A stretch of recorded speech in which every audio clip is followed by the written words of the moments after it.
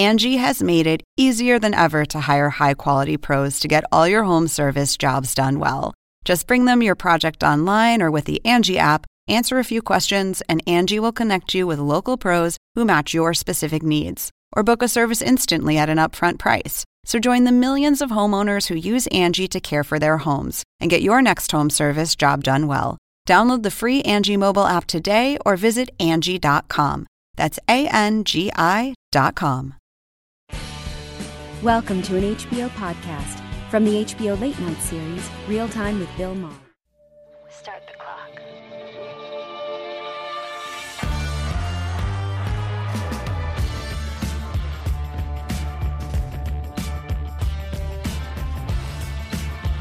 Right here with me. Thank you very much. All right, sit down. Thank you. Okay, I know. Thank you very much. Sit down. It's very exciting. Thank you. And happy St. Patrick's Day. All right. Thank you very much. Did you already drink yourself sick? So unnecessary now that we have a president who makes you want to puke all the time. Yeah. Well, the Whitehouse celebrated St. Patrick's Day by slashing green energy and everything else that's good in the budget. Did you see the budget? Oh, yes. It takes all them. They put out their new budget, the Trump budget. Takes away all the money from scientists and teachers and human rights workers and Meals on Wheels and Muppets. And gives it to the people who really need it, the defense contractors. If only there was a way to get the F-35 to run on coal, it would be a perfect budget. Yeah, because coal... hey, we're going to put the coal miners back to work. That's what... What the fuck is... That's what he goes around the country saying every day. We're going to put the coal miners... That's what passes for good news in this administration. You're going back down in that toxic hole. And as they're lowering them in. And then we're going to take away your health care. Yeah, this week... Well, this week we finally found out what Trump care is. You know, the whole campaign, he was something terrific. Remember, I'm going to replace it with something terrific.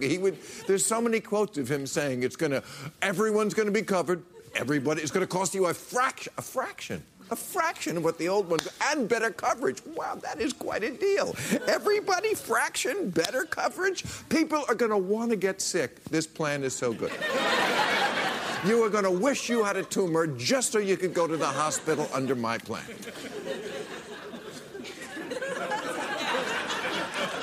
Now we see what the plan is. Surprise, 24 million people lose health coverage, and the rich get a giant tax cut. This is the new place we're living in America. Meals on Wheels, the new budget director said, not showing any results. You mean other than not killing cripples and veterans and older people?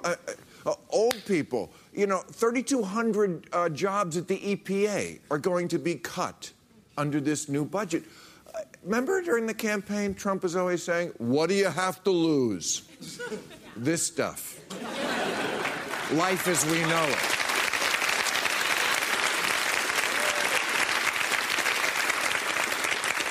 The budget director also said about the new budget that the after-school meals program, gone.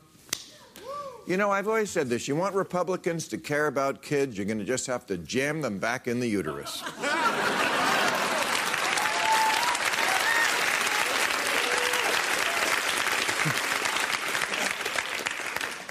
Climate change research. For years, they said, well, you know, climate change needs more study. Now, zero. They made a point, $0, 0 cents in research for climate change. The greatest challenge of our time, and they're like, nothing.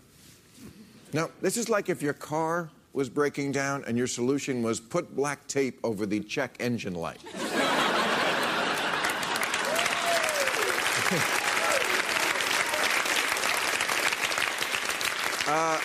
Cutting PBS out. I mean, most people look at Sesame Street and they see a show that educates children. Trump sees a show where a landlord is being forced to rent to black people. And that's just the policy part of our national nightmare that we are living through every week. You know, there's two parts of this policy and then personality. Personality, because hours after our last show, a couple of weeks ago, President Crazy Pants started tweeting about how Obama tapped his phone at Trump Tower based on nothing. Nothing. That's the great thing about having tiny hands. It's easier to pull stuff right out of your ass. You know?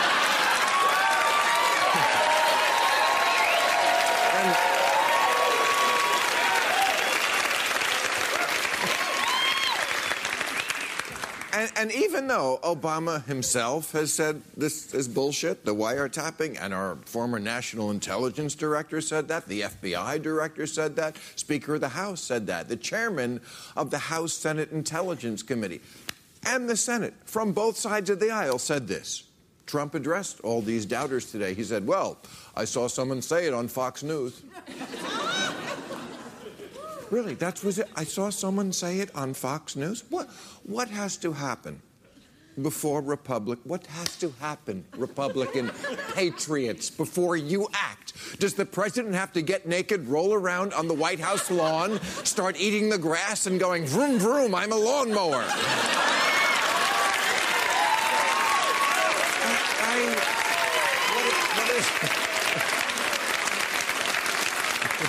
I'm going to have a heart attack before this thing. And Trump said this today in front of Angela Merkel. Did you see that? She had a look on her face like how I long for the days when I got creepy shoulder rubs from George W. Bush. And then, that was a great meeting with Angela Merkel. He obviously hates her. And, of course, he's so good at hiding this stuff. They were sitting there, and the people are shouting, don't you want to shake hands like every president has ever done in every Photoshop? No. No, you didn't fuck her. No, I'm not going to shake your hand. And then after the meeting, you know, he tweeted, lousy meeting with German Chancellor Barney Rubble. Low energy, unattractive, didn't even want to make me pop a Tic Tac.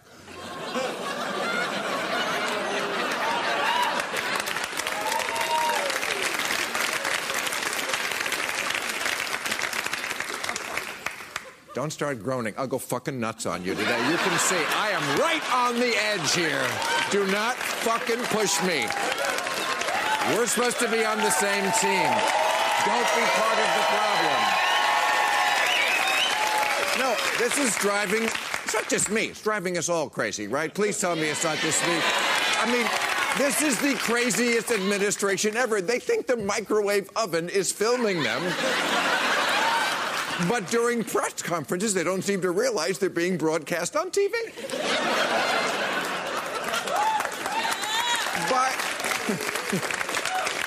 And I saw it on Fox News. By the president's own admission, all he does all day is watch cable news, which is nothing but commercials for Zoloft, Paxil, Celexa, Abilify. Don, pick one. All right, we got a great show. Barney Frank and Andrew Sullivan are here. That's going to be fun. And later we're going to be speaking with CNN's Jake Tapper. That's going to be great, too. But first up, he is the second-term United States Senator from Rhode Island and the author of Captured: The Corporate Infiltration of American Democracy, Senator Sheldon Whitehouse. Hey, Senator. Great pleasure to meet you, sir. Great pleasure to meet you. Okay, well, I've been following you for a long time, and you are the greatest champion, I think, in the Senate for doing something about climate change. And when I saw last week that our new EPA director said carbon has nothing to do with global warming, I mean, this is not a place we were even with George W. Bush, and they weren't helpful on the subject. I mean, I wanted to start crying like the old Indian, remember, in the end? Yeah. Yeah, not good. What do we do about people who just won't accept the science? We got to get people organized. You know, once you get out of the control... Once you get out of the machinery that has been built by the fossil fuel industry to propagate this climate denial nonsense, young people, Republicans under 35 think that climate denial is ignorant or crazy by a majority. You've got all sorts of even some old groups Republicans coming out now, like James Baker, right? Schultz, and Paulson, three right. Treasury secretaries, all right. together, saying we got to do something about it. The party's going to get left behind if we don't, and we have a solution, which is a carbon tax, right? Price. Okay. So let me ask you about Obamacare. That was also big in the news this week, as it's, I guess, in their view, hopefully going away. Trump always says it's imploding. Yeah. He always says it's a disaster, and I don't see a lot of pushback on that. But it's not really a disaster. I mean, there's some problems, but give us the Democratic version of it, because I don't think we hear it enough. CBO just said that 10 years out, if you repeal Obamacare, you will have taken health insurance away from 24 million people. So it's not much of an implosion if 10 years out, it's going to be covering 24 million people. Less. Yeah. If they don't repeal it. Right. Yeah. Okay. So it's not like it's going to be going away in 10 years. In 10 years, according to CBO, 24 million Americans will be getting coverage under Obamacare. That's worth sticking with, and it will improve. I mean, rates are going up for some people, but it is a small percentage. The way he talks about it. Just went down in Rhode Island. It just got, and it seems to be accepted by so many people in the media that it's a disaster. I wonder where we would be if the Democrats had defended it better. I still don't think they're defending it properly. I know they didn't do it then. I don't disagree. You don't disagree? I don't disagree. Well, It's complicated to show how many people it's helping. To just yell, repeal Obamacare to a crowd that hates Obama already is a much simpler task. And now it's kind of interesting to watch the Republicans try to switch from the shout repeal Obamacare to a group that already hates Obama and actually get into governing and trying to design something. And over on the Senate side, you got a lot of Republican senators looking around and going, what, you want me to set foot in that thing you've designed? Right. Yeah. I mean, they caught the car like a dog. Yeah. Now they don't know what quite to do with it.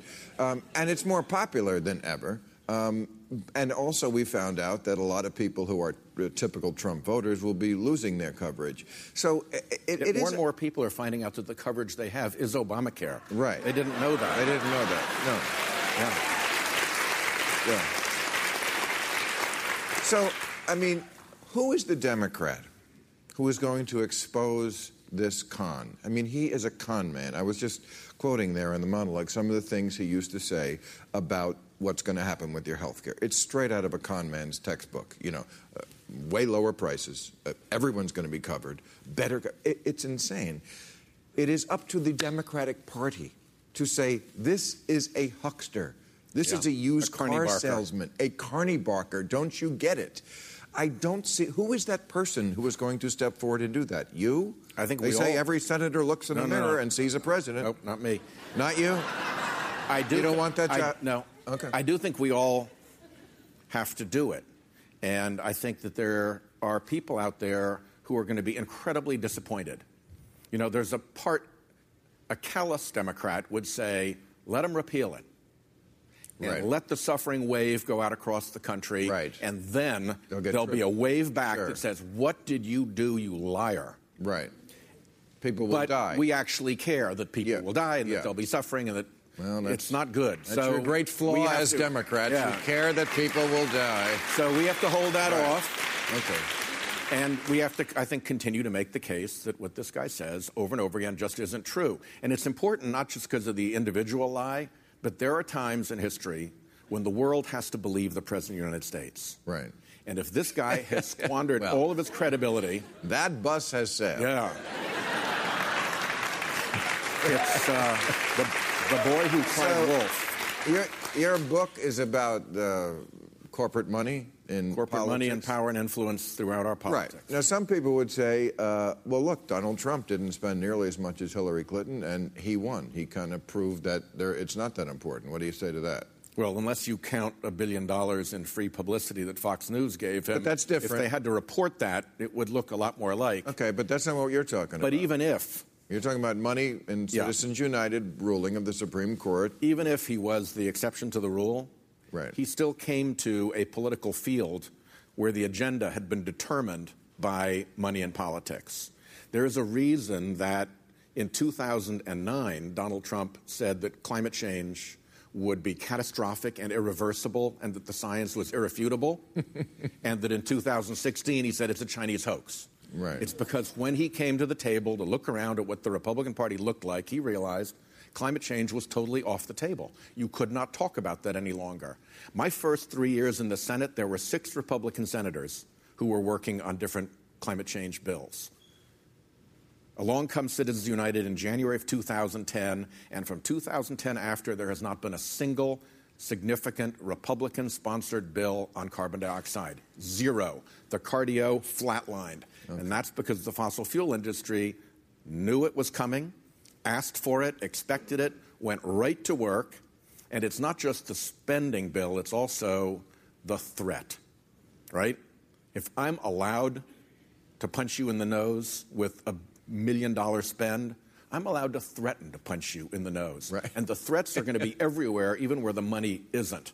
And that's part of the effect of Citizens United that is so pernicious. All right. Well, I hope you keep doing what you're doing. You're from a state with 1 million people. 1 million people. California has 40 million. Someday, I hope you will agree that we should get a lot more senators, or you should get a lot less. Thank you very much, Senator. You're a good sport. I appreciate that. Senator Whitehouse, let's meet our panel. Hey, boys. How are you? Okay. All right. Here they are. He is a writer-at-large for New York Magazine. Our friend Andrew Sullivan's over here. And he was the 16th-term U.S. Congressman from the 4th District of Massachusetts. My favorite Congressman, Barney Frank, is over here. Don't forget to send us your questions for tonight's overtime so we can answer the show on YouTube. Okay, first of all, do not adjust your sets. We have 2 panelists tonight. I want to hear about this. We've done this before, and then all next week, like, Bill, did someone not show up? No. No. This is the way I want it. Sometimes I'm just going to have 2. I'm getting older, okay? I'm slowing down. No, that's not it. But can you imagine the poor third person trying to get a word in edgewise with you two? Pity the fool. Anyway, so, all right. There's 2 parts of this every week, policy and personality. I use the word personality loosely. Let's start with that first, because they're both nightmares. And I guess my first question is, what is the proper response to insanity? I never thought I'd have to ask these questions. But Donald Trump's tweets, like the stuff about Obama wiretapping him, are like, you know, in ancient times, reading the entrails of a chicken. It's... No, chickens had entrails. That's right. There was some basis for it. So I see all day on television people taking this stuff. They're compelled to take stuff seriously that is just the rantings of a demented man-child in full makeup. So what is the proper response to insanity? Well, the usual response is to politely, slowly edge out of the room. If you met someone like this in everyday life, right? You would think this person is clearly mentally unstable, is saying things that are palpably untrue. I mean, when he says things that my crowd is bigger than the other crowd, and you could see with your very eyes, this is not true. And then, of course, his pride and his vanity requires him never to apologize for anything. If you accept reality, you're accepting something outside of Donald Trump. And Donald Trump sees nothing but Donald Trump. So how do we react when the president is this crazy person in the park feeding the pigeon? Couple of ways. First of all, I will give the media credit. he has forced them off this automatic he said. The media is finally now accepting its responsibility to say, that's a lot of crap. Right. And it was... In fact, I think Trump's excesses are going to force a lot of people to do jobs they'd rather not do, the media and the Republicans. But with the media, they are finally saying, no, this isn't true. He's making this stuff up. And that's the response, is not to let him change the subject. And there are people who've said, I think mistakenly, when he sends out those tweets, he's trying to divert attention from the real issues.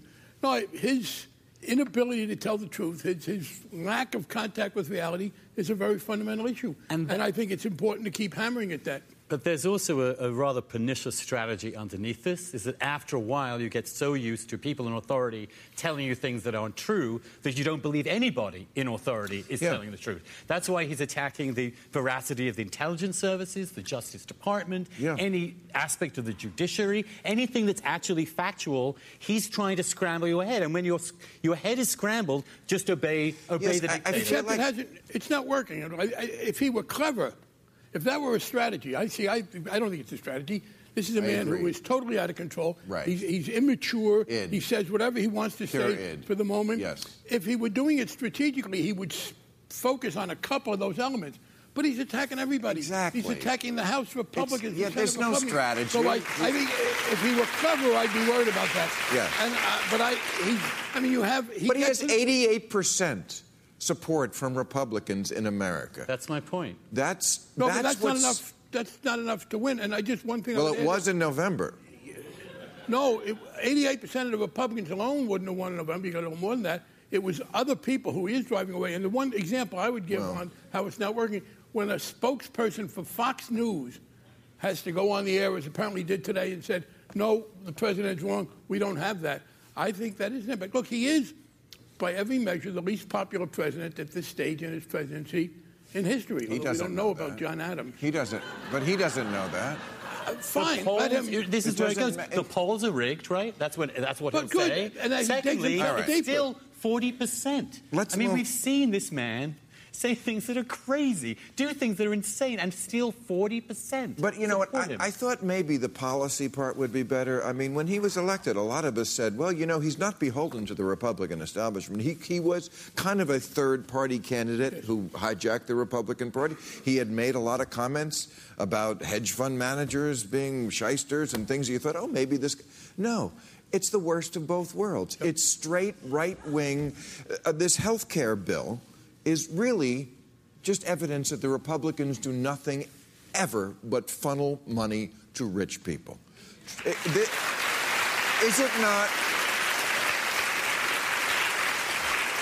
not a giant tax cut disguised as a health care policy?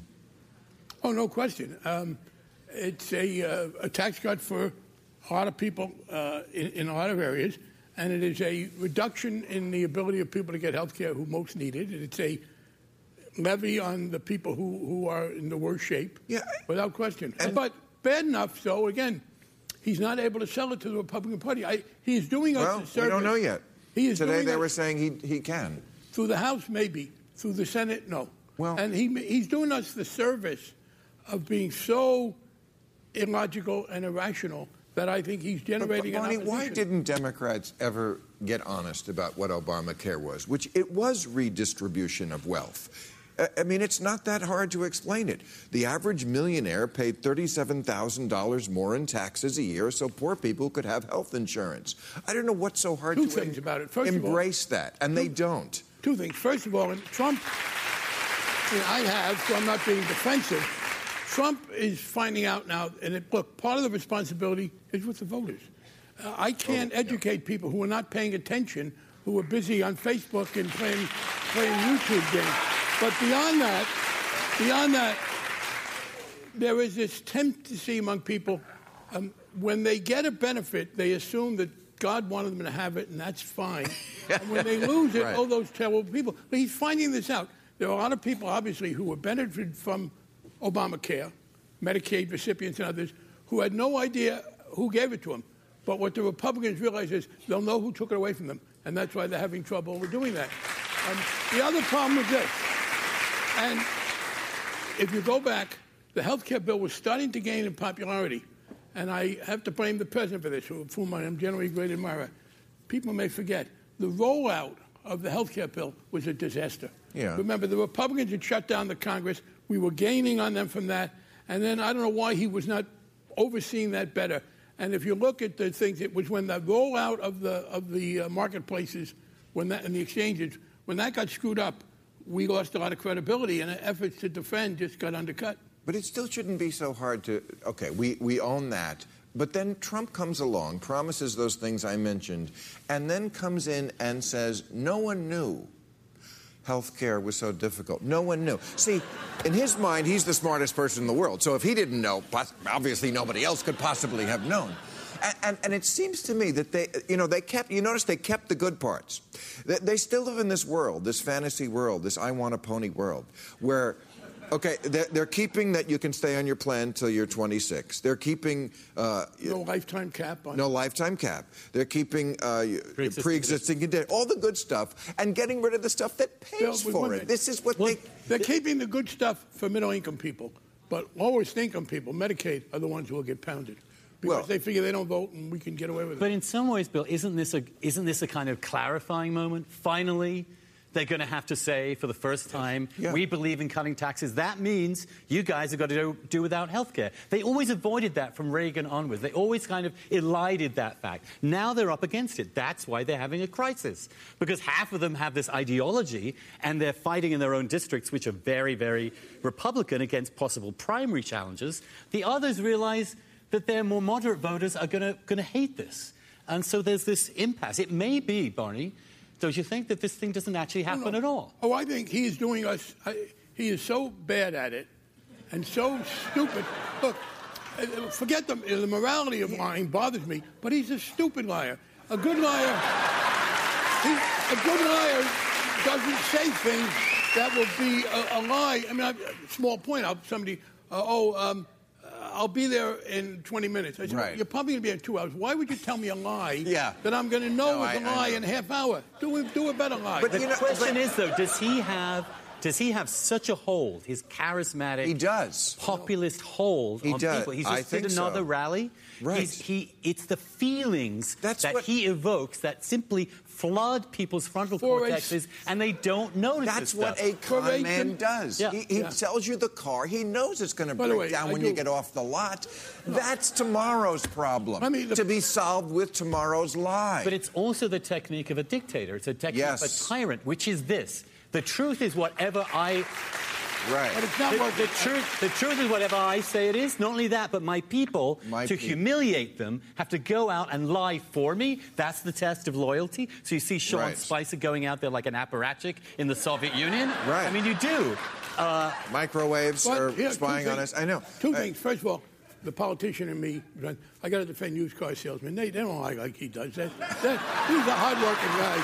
But secondly, though, I do think it is not working. He has a smaller percentage of Republicans than those who voted for him, but he's losing other people. Now, I take this. It is a sign, and you're right. There's a fervor there, and I hope some of my former colleagues who were pushing the kind of establishment liberal agenda will understand how angry they made people. They made people almost lose their sense of proportion. But you've got no one with his talent. You've got no one with his ability to rouse these crowds. But he rouses people. Useless candidate last time, and you don't have anybody I can see able to counter him. Oh, I think Joe Biden could if he were out there. I think there are others. But here's the other point. Joe Biden. You are the Democratic establishment told Joe Biden not to run. But that's a different point. You're changing your subject. I think Joe Biden would be a very effective counter if he got out there now. I think he could have carried Pennsylvania. There are others who could have been. But here's the point. And Ohio. It's not working for Trump. He is doing a better job organizing against him than for him. And finally, and you talk about the humiliation, and this is what I think you're going to be seeing more of.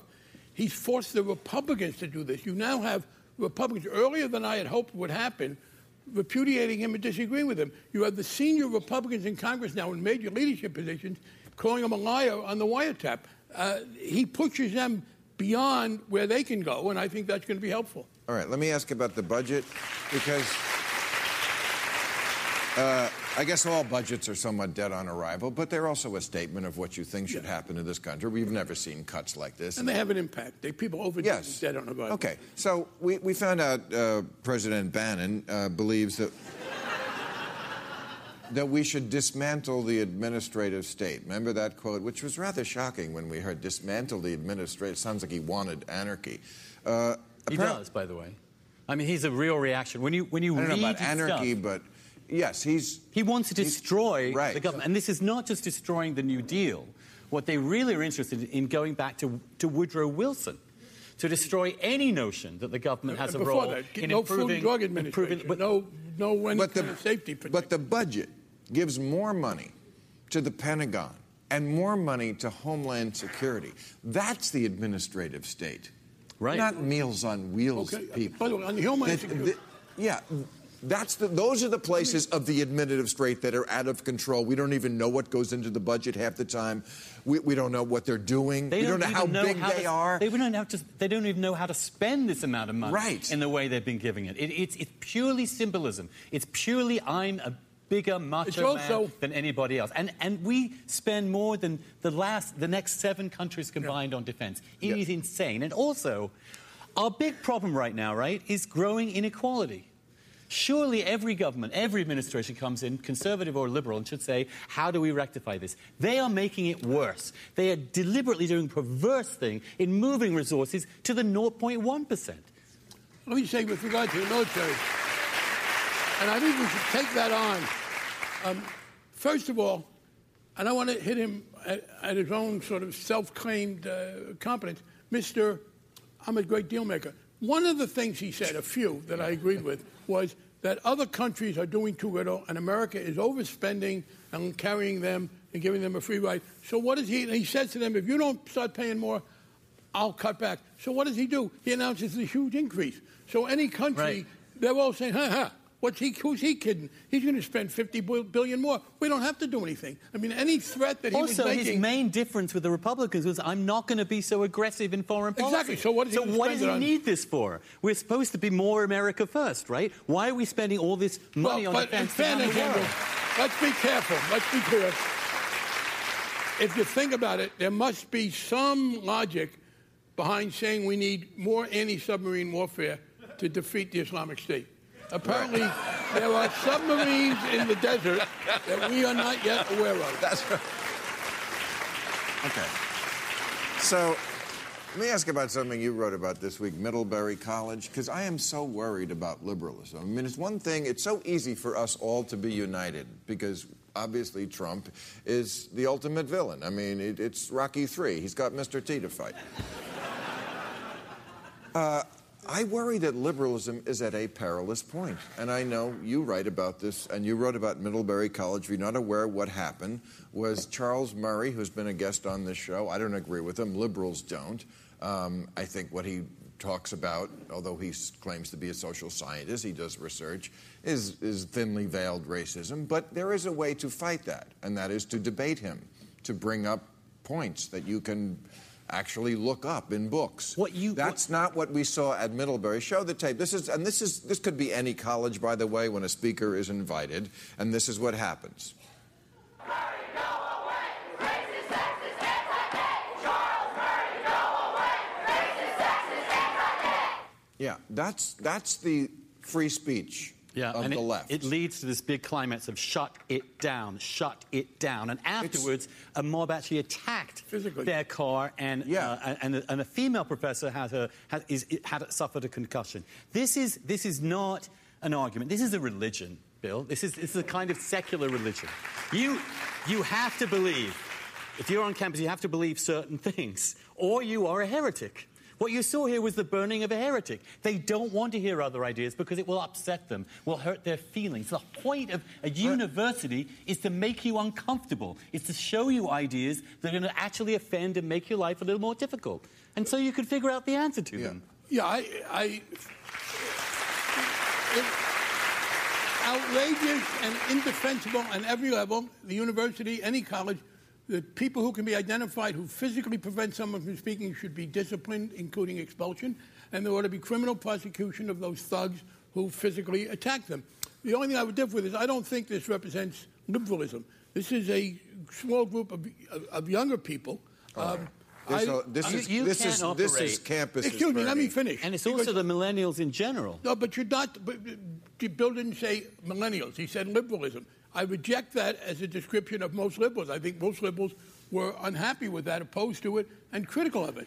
Yes, it was outrageous. Well, it's a fight that liberals are having. There is a division. But it's a very small group. I agree, some younger people. By the way, I've spent a lot of time on campuses. I have this new gig where they pay me to go and talk to students. I like it. And I have not found... The problem is... Because they like people, you. They get intimidated. So you don't have a problem on campus. No, but I differ with them on some stuff. But I find there is an intimidation factor. I do not think... I'm willing to bet that if you polled the students at Middlebury, a majority would not have agreed with that. But it's also the faculty, Bill. It's the faculty that are actually fomenting this stuff, teaching this stuff, indoctrinating people. And the parents. There is something very wrong with the parents and the way they raise their little fucking brats. That is the problem. Let me... Can I... But I want to just throw in one thing, by the way. And clearly, it was outrageous and a violation of civil liberties, and it ought to be repudiated. But I'm not prepared to take the answer, oh, well, but, they feel so strongly. Don't you understand that? Yeah, well, if they felt so strongly, they should do something about it in effective ways. I'm willing to bet you that a lot of those people who were doing that outrageous suppression of free speech sat out the last presidential election. Right. So I particularly resent it when people who were not there when I was trying to make a hard fight to stop what we're now dealing with now tell me that, oh, well, they got to resort to these kind of measures. You look at students who are claiming that the Yale leadership is white supremacy when you actually have a white supremacist running for president. Right. And they were not even interested in it whatsoever. No, because they much rather attack other liberals than conservatives. Liberals have to be so careful these days. I mean, I'm a big fan of Rachel Maddow. I want her on the air, but you can be a fan of somebody and not like everything they do. And this week she hyped, which is okay. That's what people objected to, the big hype. She had a countdown clock. She's got some of Trump's tax returns, like it was liberal New Year's Eve. Did you see this? And then it turned out to be a big nothing burger. Worse than a nothing burger. It was a help Trump burger, because here's what the essence was. She gets 2 pages through the transcript from David K. Johnson of Trump's 2005 tax returns. He paid $38 million on earnings of $150 million. Which is about 25%, which is well within respectable. This is probably the best tax return he's ever filed, which makes me think this came from Donald Trump.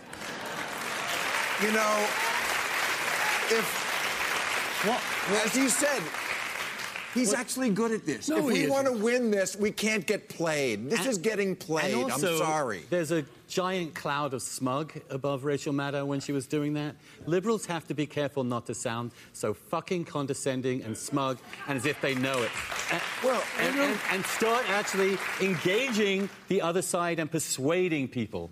I think you might want to teach by example on that last point a little more than you do. But I didn't like what she did. First of all, I do believe the tax returns ought to be secret. I will say there's a huge hypocrisy with regard to a huge, not for the president, but I don't think they should be leaked that way. By the way, her journalistic scoop was apparently saying, "No, thank you."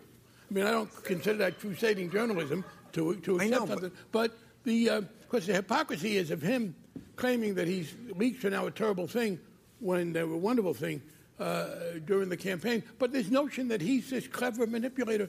Again, he is in greater trouble. In the Wall Street Journal yesterday, Karl Rove and some other right-winger are pleading with other Republicans, you got to be nicer to him. We're going to lose this. It is not working for him. Well, he is politically weak. He's having trouble with his agenda. I think that the public that's influenceable is overwhelmingly moving against him. I hope so. All I'm saying is, let's not weaponize Rachel Maddow. All right, I will be back with you soon, but right now he hosts CNN's The Lead with Jake Tapper and State of the Union with Jake Tapper. Guess who? Jake Tapper. Jake Tapper. Jake Tapper, how are you? Look, everybody, it's Jake Tapper. Okay, so I'm sure people have told you this before, but you know you have the best porn name ever. Jake Tapper. Okay. So I'm glad you're familiar with my earlier work.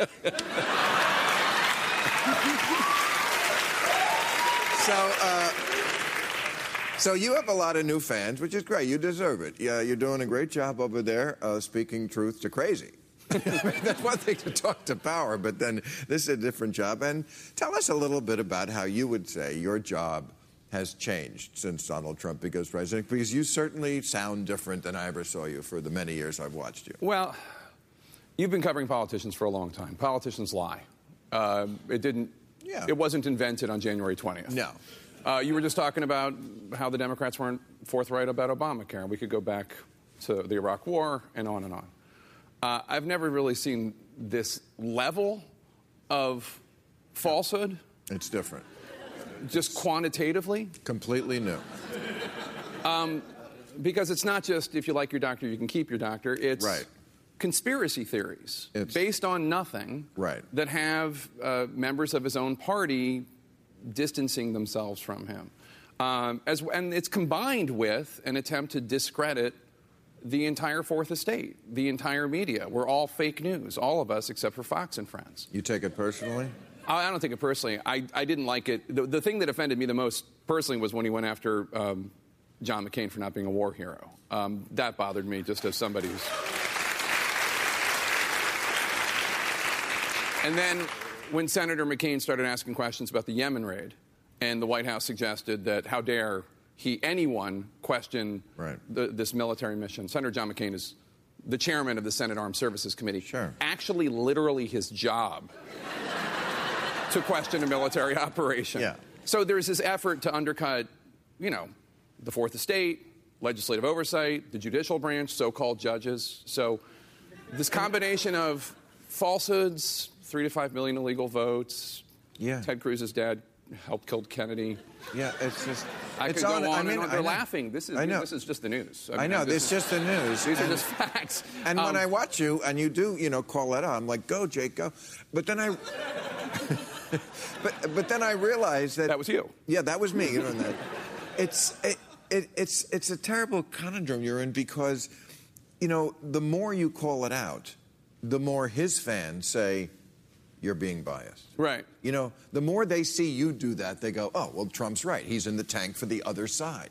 Because everything is so politicized, there is no truth for anybody left. And so the more you actually do your job well, the more you're not given credit by the people who you actually need to convince. But I refuse to buy into that paradigm. Quit. I refuse to buy into that paradigm because the truth of the matter is that there's no bias when it comes to facts, and there's no bias when it comes to decency. And well, yeah. I mean, it is empirically indecent to make fun of the disabled. Yes. You don't have to be a Democrat or a Republican or an independent or whatever, a socialist, a libertarian. That's just indecent. Yeah. My children know better than that. Yeah, I know. No, I always think about that book, Everything I Needed to Know I Learned in Kindergarten. Yeah. He violates every rule. Don't lie. Don't accuse people of things they're not guilty of. Don't boast. Pay your taxes. Serve your country. Don't be a racist. Don't insult, like you say, the handicapped people and other people who are not as lucky to be as great looking as you are, Donald. I worry that if half the country wants this guy to be president, we do need the UN to step in, or the United Federation of Planets, or something. I don't know. But anyway. Here's the thing. I think a lot of people voted for Trump not because of that stuff, but despite that stuff. I think that they voted for him. You're right. Because I don't think they voted for him. They heard the Access Hollywood tape and they thought, oh, yeah, I want that in the White House. Right. I think that they didn't like Hillary Clinton for a whole bunch of reasons that I'm not going to cite here because Barney Frank will come and hit me. And they wanted Washington to do something for them. It's not empirically wrong to say Washington isn't working for the American people and Washington does too many things for powerful special interests and the deal, it's broken. And some of it is what Andrew was just talking about. They just like it when liberals are crying. So anybody who sticks a thumb in liberalism's eye, that's a good person. There's some of that in some of his supporters. I think that's true. But he was also sticking his thumb in the eyes of Paul Ryan. He was also sticking his I mean, believe me, Jeb Bush is like Oedipus at this point. I mean, yeah, that's true. And Mrs. Bush, that was not a reference to you. That was not. But just the blind part. But so he was sticking his fingers in the eyes of everybody in the establishment. So do you think that cable news and CNN, which you're a part of, is somewhat complicit in putting him in the White House? I mean, cable news did cover him like he was already the president before he was the president. And I would say that they made way too big a thing of Hillary's emails, the Clinton Foundation, all this bullshit. I agree with Barney that I think that the media has made a good turn, but I do think they have to own that past. I think that there's certainly, first of all, I'm not the ombudsman for the entire media, but I think that there are certainly fair critiques of the media when it comes to especially running a lot of the Trump rallies early on, start to finish, no editorial comments, just like, what is this? What are we doing here? And CNN did that. Fox did it. MSNBC did it. And my boss, Jeff Zucker, has acknowledged that we did that too much early on. I think that some of the toughest interviews that were done of President Trump and Hillary Clinton, for that matter, were on CNN. I mean, I know you saw my interview. Turns out, coincidentally, the last one I ever did with him, when I pressed him on the Judge Curiel matter. Sure. When I asked him about the Ku Klux Klan. But that's not what I'm asking about. But however hard they were on him, they spent too much time on her and her bullshit. Those issues were bullshit. All right. I want to ask you one last thing, which is about the correspondence dinner. Yeah. Trump is not going. You go. Right? I go. It's a company dinner. Okay. So here are some things Trump has called reporters. Dishonest, discredited, disaster, dwindling, dummy, dope, crazy, clown, neurotic, mess, boring, biased, no talent, loser, sloppy, grubby, third-rate, sad, fake, tanking, fraud, pathetic, phony, terrible, negative, one-sided, troublemakers, crooked, scum, and, of course, sad. Why aren't you going? Why aren't you going, Donald Trump? He does have a way with words. Is this a scandal that he doesn't go? No. Okay, good. I don't think it doesn't bother me that he's not going. The truth of the matter is, it's a great dinner for the scholarship that it pays for journalism students. It's a great dinner to recognize good journalism. I think that most of us in Washington probably feel a little ambivalent about the whole idea of schmoozing with the people who you're supposed to be, Yeah, so it's and just I think, as well. Yeah, I mean, I don't think it's any great effrontery to democracy that he's not coming. I think it's fine. I'm sure Vice President Pence will fill the role well. Keep holding their feet to the fire. Thank you, sir. I appreciate it. Enjoying watching it, Thank as you. I always have. Thank you. Jake Tapper, the porn star. All right. New rules, everybody. New rules. Okay. New rules. New rules. Stop praising George W. Bush for his paintings of wounded warriors. It would be a nice gesture, except he's the one who wounded them.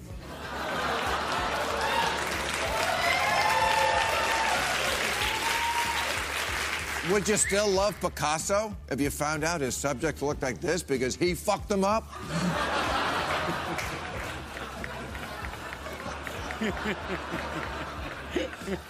New rule, Congress must investigate my theory that snowstorm forecasts are just a scheme to sell bread. Forget Trump and Russia. I want to know about if Pepperidge Farm ever met with Jim Cantori.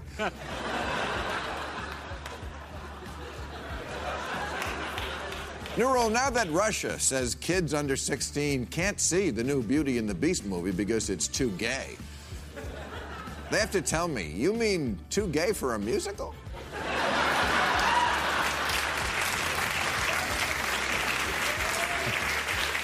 Wow, that's like too stupid for wrestling.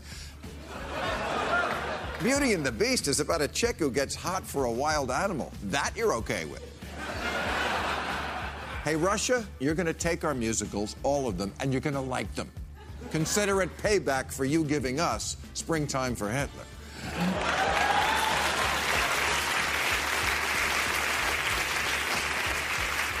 New rule, Eliodoro Estala, the Mexican-American man arrested for having sex with a chain-link fence, has to find an easier way to say fuck Trump and his wall.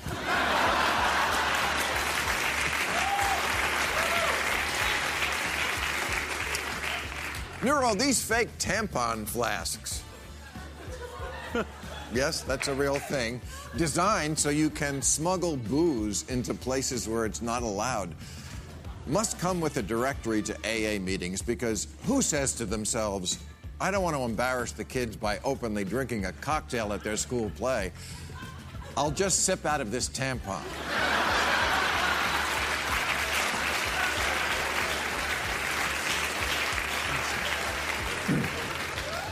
And finally, new rule, if you're one of the millions of Americans who wore green to work today and started celebrating St. Patrick's Day at lunchtime, stop. Put down the green beer, take off the shit me, I'm kiss-faced t-shirt, and hear me out, because as an Irish American, I must say, the association of my tribe with this drunken slob fest is getting a little old. Been there, puked that. I mean, imagine if we celebrated other ethnic groups in the same way we do the Irish on St. Paddy's Day, where the worst stereotype is reinforced. What if for Columbus Day, everyone wore wife beaters and moved back in with their mother?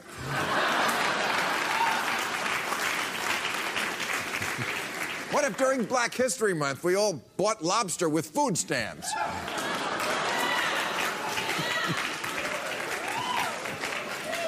What if for Cinco de Mayo, we all went swimming in blue jeans? Or for Rosh Hashanah, we all went out for Chinese and then argued about the bill for an hour.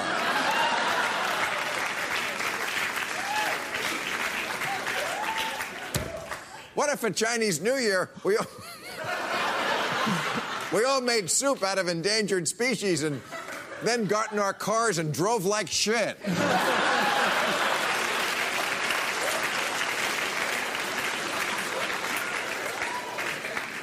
Folks, when my great-grandparents arrived in New York from Ireland, they were greeted with signs in shop windows that read, "No Irish need apply." No one would hire the Irish people, which is why they had to form Riverdance.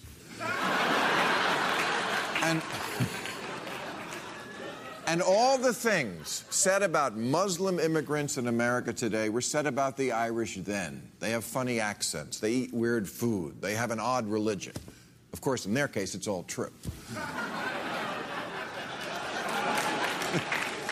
And that brings us to some interesting questions, like why do liberals treat some minorities as protected species, but not all? Why groan at that when a minute ago we were so freely laughing at the Asian driver joke? And is there anything wrong if you are part of a particular culture to feel an extra, not guilt, but collective responsibility? Even if you yourself didn't do something bad. Liberals certainly feel that way about reparations. I'm for reparations, and I personally never owned slaves. Check my taxes. I mean, it's been a long time since anyone in America held blacks in unpaid servitude, if you don't count college sports. Now, if you're under 30, you might not remember, but in the 70s and 80s, terrorism wasn't a Muslim thing. It was an Irish thing. Back then, the bombs were going off in Belfast, not Baghdad, and the virgins you met in heaven were named Kevin and Sean.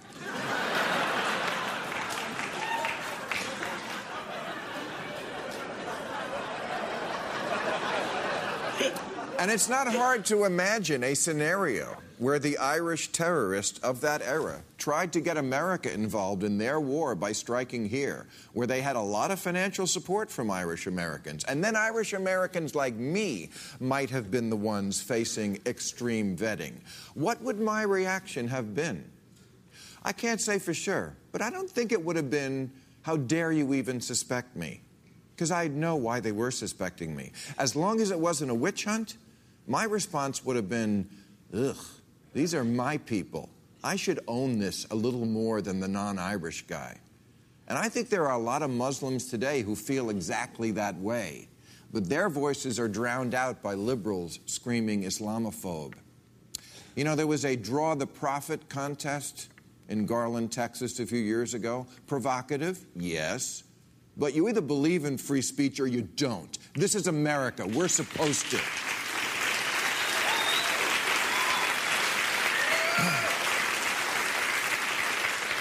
Unfortunately, a couple of Muslims didn't and attacked. And when they got shot, a local Muslim resident named Mohammed Jetpuri said, "The extremists got what's coming to them. You don't just shoot people. I'm glad they got killed." See, he may be Muslim, but he's a real Texan.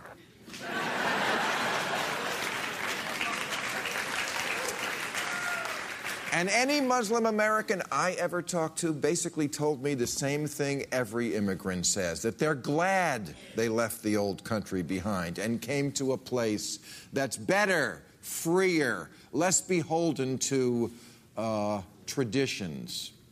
I saw a meme going around the internet last week when it was International Women's Day, and it said, "A woman should be whatever the fuck she wants." So, liberals, you can applaud that, or you can pretend this is just a fashion trend. You just can't do both. All right, that's our show. I'll be at the Civic Center in Oklahoma City, April 9th, and at the Civic Center in Des Moines, May 7th. I want to thank Andrew Sullivan, Marty Frank, Jake Tapper, and Sheldon Whitehouse.